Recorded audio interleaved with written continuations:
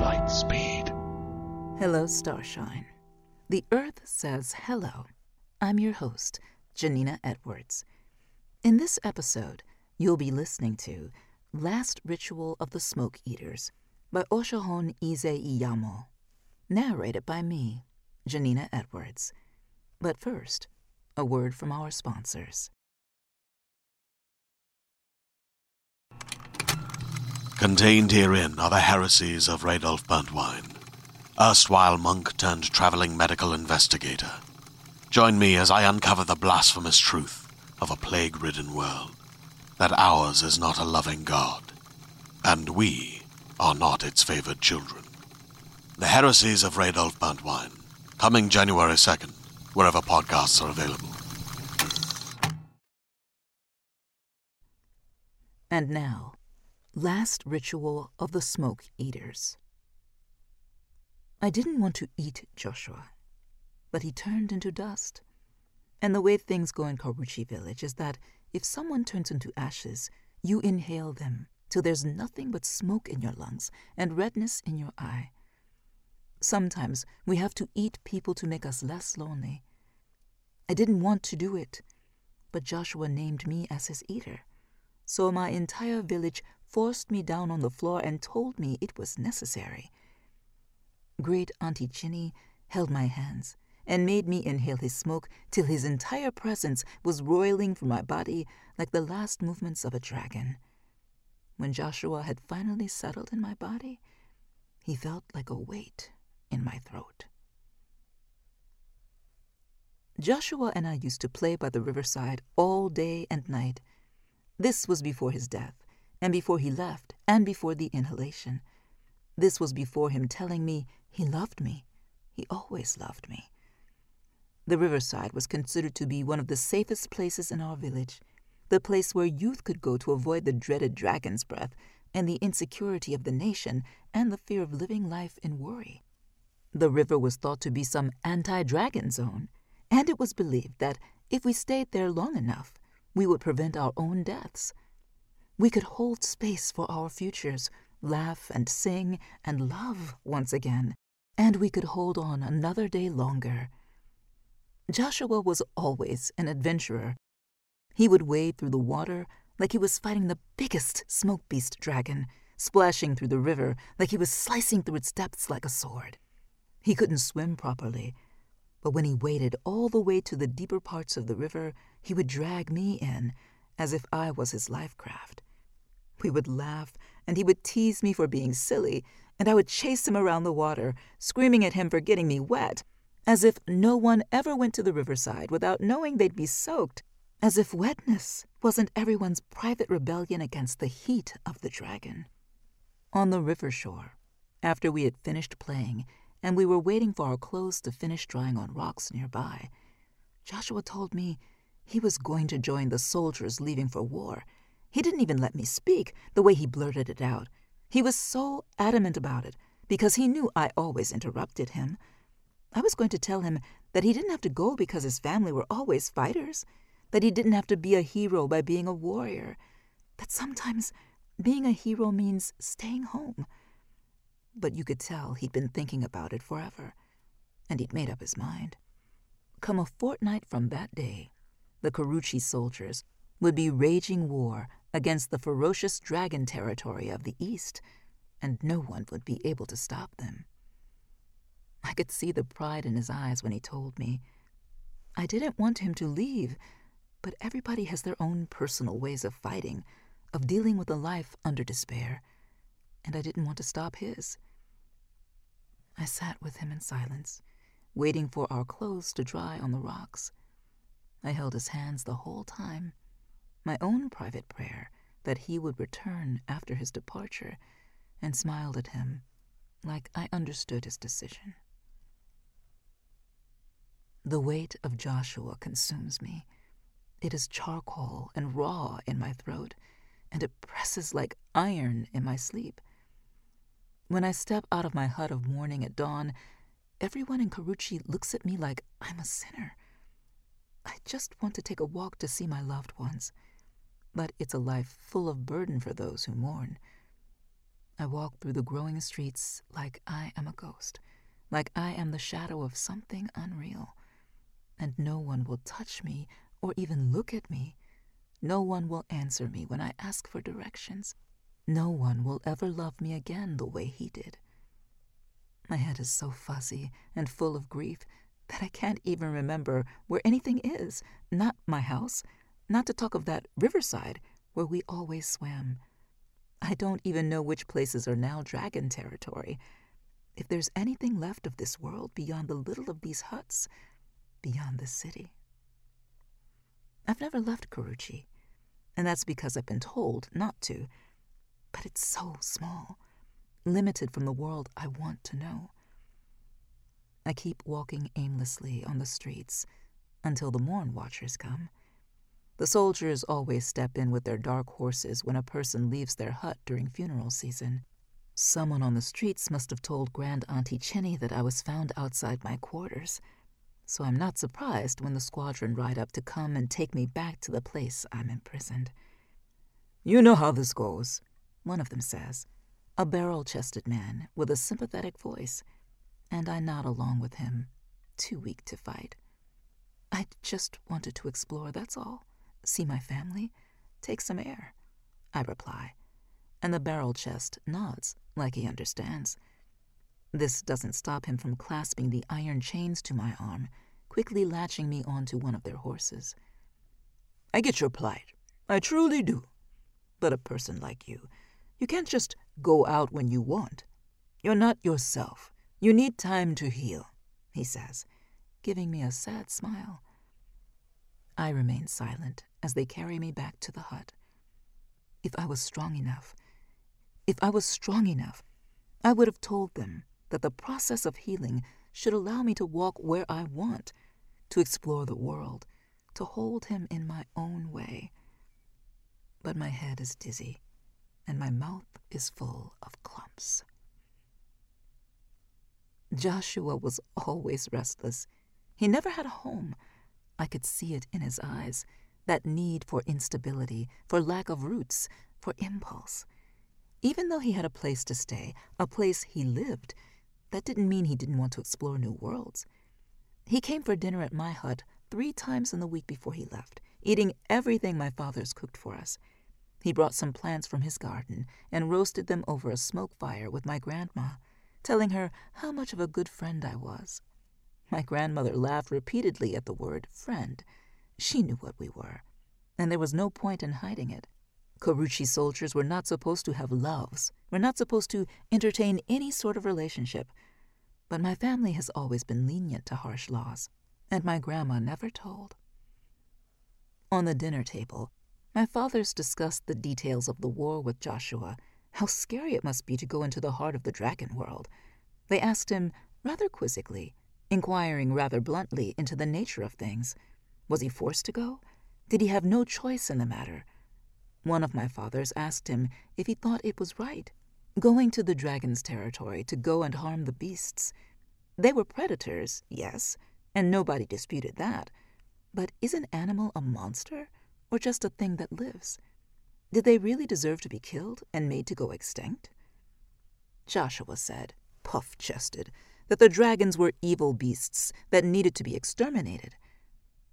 I didn't say anything, because I didn't quite know what to think. My whole family burst into murmurs of quiet speech.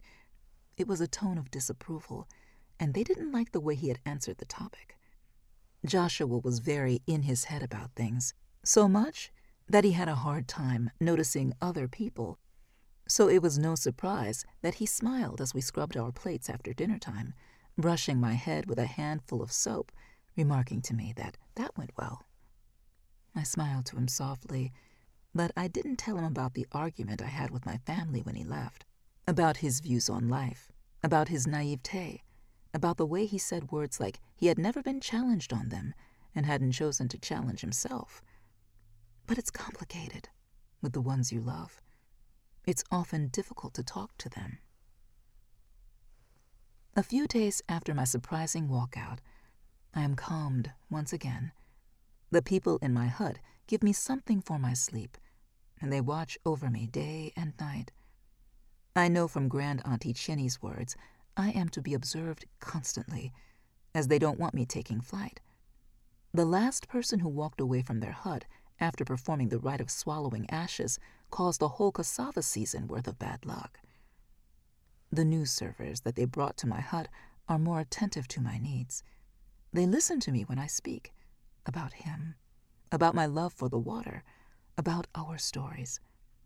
I tell them one of our private memories when I'm lonely, about how we used to go to the waters at midnight when everyone was sleeping.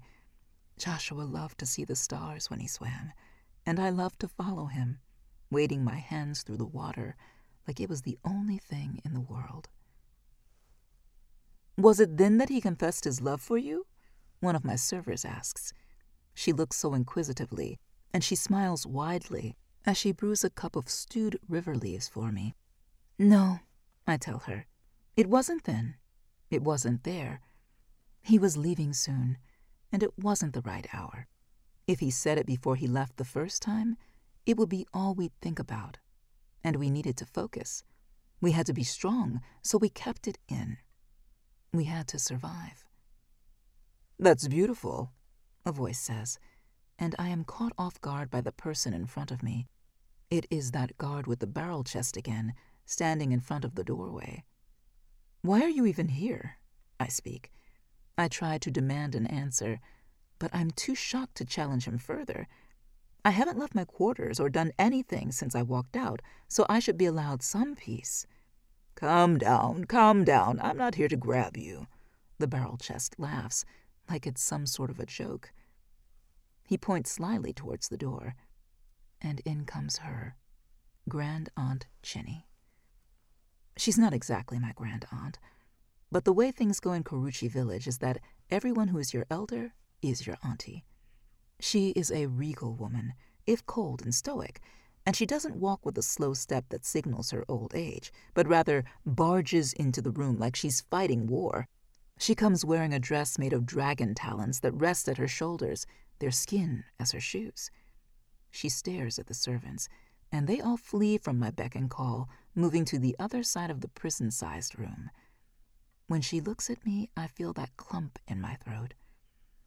How are you doing? She says, but she doesn't care.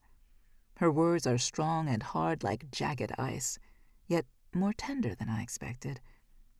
I fumble around with my words, not knowing what to say, but she is so impatient that I quickly stumble on a reply. I'm surviving, I sputter, forcing back the croak in my throat. I can't cry in front of the Grand Elder. It'll just make me look pitiful. She ignores my croak and goes on with her conversation.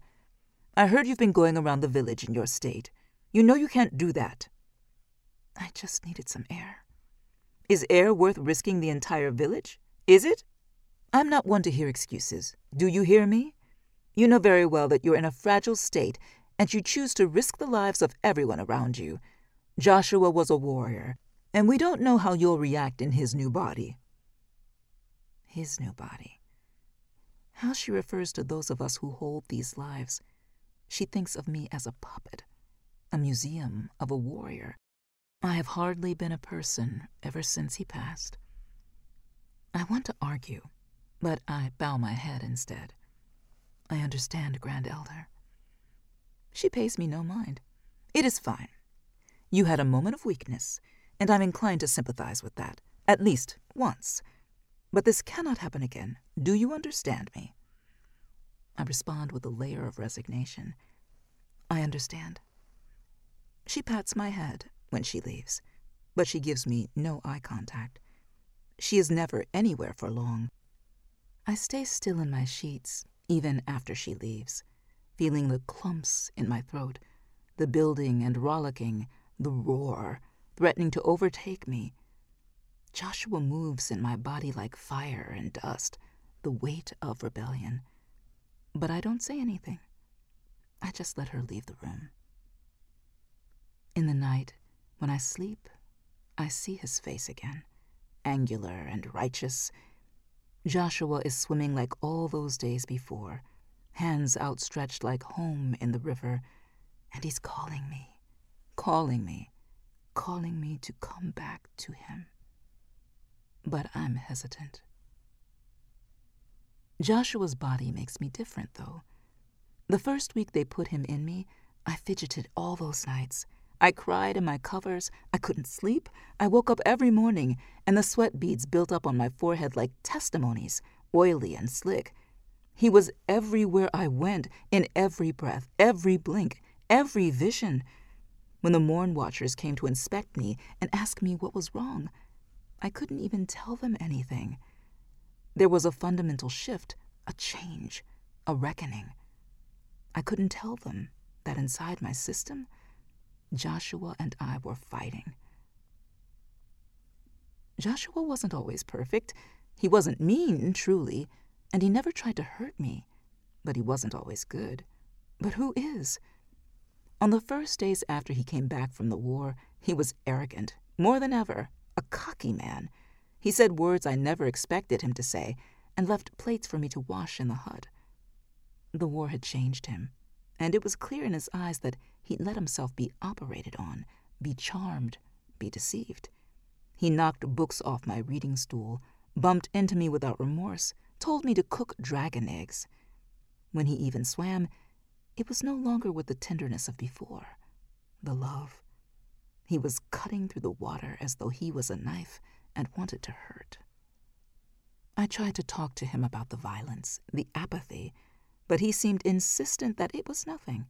He said that he was just tired from all this work. Didn't I get that?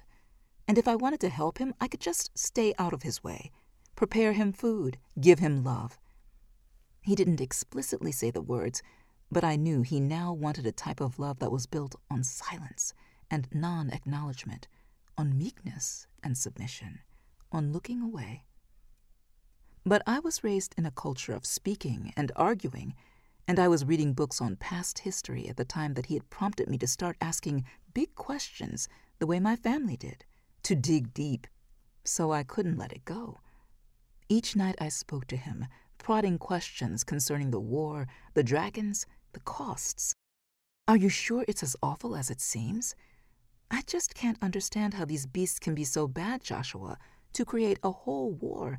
The dragons always used to be tamer, more docile before this, and I've never pictured them to be the kind of things that could— "You don't stop, do you?" he snapped, cutting me off. He turned from where he slept, staring with a fierceness as though he could spit at me. "Let me ask you this, Ephyan. Have you, at any point in your life, carried your things and seen a live dragon?" "No," I said, my voice low. I could never risk the trip. The dragons were too far away, and I was scared deep down. But I dreamed about it. "I'm not trying to fight with you. I just ask you this because I need to understand that there can be no other way this violence can be avoided. That assures me. Don't you at least comprehend how I, as your partner, would want you to be safe at all costs?" Joshua's face softened, and he grabbed my hand. He grinned like a boy, for the first time since he'd been gone, and laughed like he had received a gift so precious. "So I'm your partner now." "Well, we have to call this something, don't we?" I paused, flustered for words. My head was getting filled with butterflies, and I felt so hot. "Don't worry about me, partner?" he said, rubbing my head. He made me feel like stars. "I'm perfectly all right. Everything I do it out of necessity, for us. And the violence is a required outcome. It always is for war. I love you, my Effie, so much. We're doing important work." That was the first time he said it. That night, it was like the water had come from the river and decided to settle our hearts. Grand Elder Chinny comes in the next market week with new arrangements. She says that I am clearly hysterical, so even though I have learnt my lesson, I must still be observed. She places dozens of morn watchers outside my hut, servants who crowd over me daily, telling me when it's time to do my prayers, my resolutions. I am supposed to wash myself 3 times a day to cleanse my thoughts of all rebellion, to let his host move in peacefully with me. But I fidget and scream all night in my sleep, and when I try to wash myself in the morning, my body feels like rancid fire. It's like me and Joshua are repelling each other and the things we used to love, breaking apart because we struggle to bond, separating because our beliefs are different. We're fighting because we don't believe each other. And Joshua was always determined to win an argument. The barrel-chested morn watcher catches me wincing after my second wash, gritting my teeth, and he stands close by. He tries to look stoic, focused on his job, but his brows furrow when he talks to me. "Are you well?" he asks. What a question. As well as can be. "Is it difficult?" he replies after a while. He's been losing his demeanor the more he talks to me. His hands start fidgeting. "I know it's not easy. I couldn't even imagine what you're going through, but is it painful? It's not supposed to be painful if you're carrying the body of someone you love." I turn to look at him, not wanting to say anything. What a question. I don't know how he expects me to answer. I pause, bite my tongue, feeling those clumps bubbling, roiling through my throat. I try to press it down, but it's hard. It's hard. He's threatening to come bursting through me. "I should go," I try to say, but the barrel-chested man grabs my hand. He looks so insistent, staring into my eyes. He's so unsure, and it's killing him. I always wanted Joshua to look like that. "I just want to know that I'm doing something right." I can't even answer. My throat catches. The sky goes dull and hazy, swirling into a mass of brown. The cassava leaves swing on their trees as the wind pushes them off the branches like a sandstorm. Ravens fly away from the sky, down to earth, as if to avoid this. The world around me feels gray, menacing, and in my throat I can feel something crack. "Are you okay?" the barrel man asks me. "We need to get you somewhere safe, now." But I don't have the heart to tell him that this isn't the weather. There's a build-up, a charcoal swirling, the wind of a tempest threatening to seep out of me. There's his spirit, weighed ice, sorrow and haunting, clawing at the edges of my tongue. There's an endless amount of iron clashing in my vocal cords as he fights through my body, ruining me. I can't keep him in, yet I can't leave him. I open my mouth, and Joshua comes screaming out of my body in the shape of a dragon. The evening Joshua died, I didn't need to be told. For the past few nights, I had tossed and turned in my sleep, gotten up aching, feeling the covers underneath me burn. I had thrown up ashes in the sink, scratched myself feral, woken up from dreams where I swam in waters made of fire. I knew something was off. I just wondered how long they would keep it from me that I was mourning someone I had already lost. The squad of soldiers came at 11:45 on the 3rd day after his death, with the village flag at half-mast. They came with funeral songs, with excuses that I was far too sick to hear. They tried to placate me by giving me a dragon's egg, by telling me that he died a hero, that he was a victim of an outnumbered dragon attack in one of the major battles. But I just wished he was there, at my bed, rubbing my head, telling me there was never any need to worry, telling me that I should take off my shirt and dive into the water with him, and remind him that we were alive. I read a book every night. I sank to the ground and scratched blood into my eyes. I tore my clothes. I screamed all day. At night I whispered. I sat in unwashed shame. I couldn't see anyone that wasn't my father's. They begged me to calm down, but I couldn't stop reading about dragons, about forgotten histories, till my hands were thin, till my eyes were gaunt, till I had stayed up weeks after his death and realized the simple truth, that no beast in our vicinity had expressed the original instinct to attack humans. The evidence was clear. We had gone there first, decades before, and stolen the dragon's smoke, their eggs, their talons, their land. We had gone back, season after season, to take more, to fight them, to carry all they had. I sat with this truth with a sickness in my stomach, but it didn't even matter. The next day, Grand Elder Chinny came with the squadron to tell my family that Joshua had named me as a smoke eater, and I accepted immediately. I let them force me down. I wish I refused outrightly, fought tradition, but I wasn't strong enough. I loved him fiercely. I felt like I could do it as his partner, and I was never ready to leave him. And deep down, I thought that if I did it, I could understand his decision. Joshua shoots out of my throat like an arrow launched, like a slingshot pulled back, like a released prisoner. His body goes reddish-black and full of cloud like smoke, dead around the edges, all blunt where he used to cut. His eyes come out hazy, less with that grin of his, and all that's full of them is sorrow. I try to back away, but Joshua's smoke body wraps himself around me, pressing against my chest. "Please," he croaks. He's barely able to talk. "Don't leave." I look into Joshua's eyes, and there's no sharpness there, like there was before. No hardness. There's darkness in his eyes, confusion, a hollowness that comes with the consequences of a violent war. All that's left of him is this smoke beast dragon. The barrel man looks at me and raises his firearm, aiming it towards Joshua's body. "He's tainted. No wonder you've been so sick. I have to get Grand Elder Chinny. We have to kill—" "Don't shoot!" I shout. "I have to," he says, pistol leveled. But he's hesitant. I look into his eyes. "I'm begging you.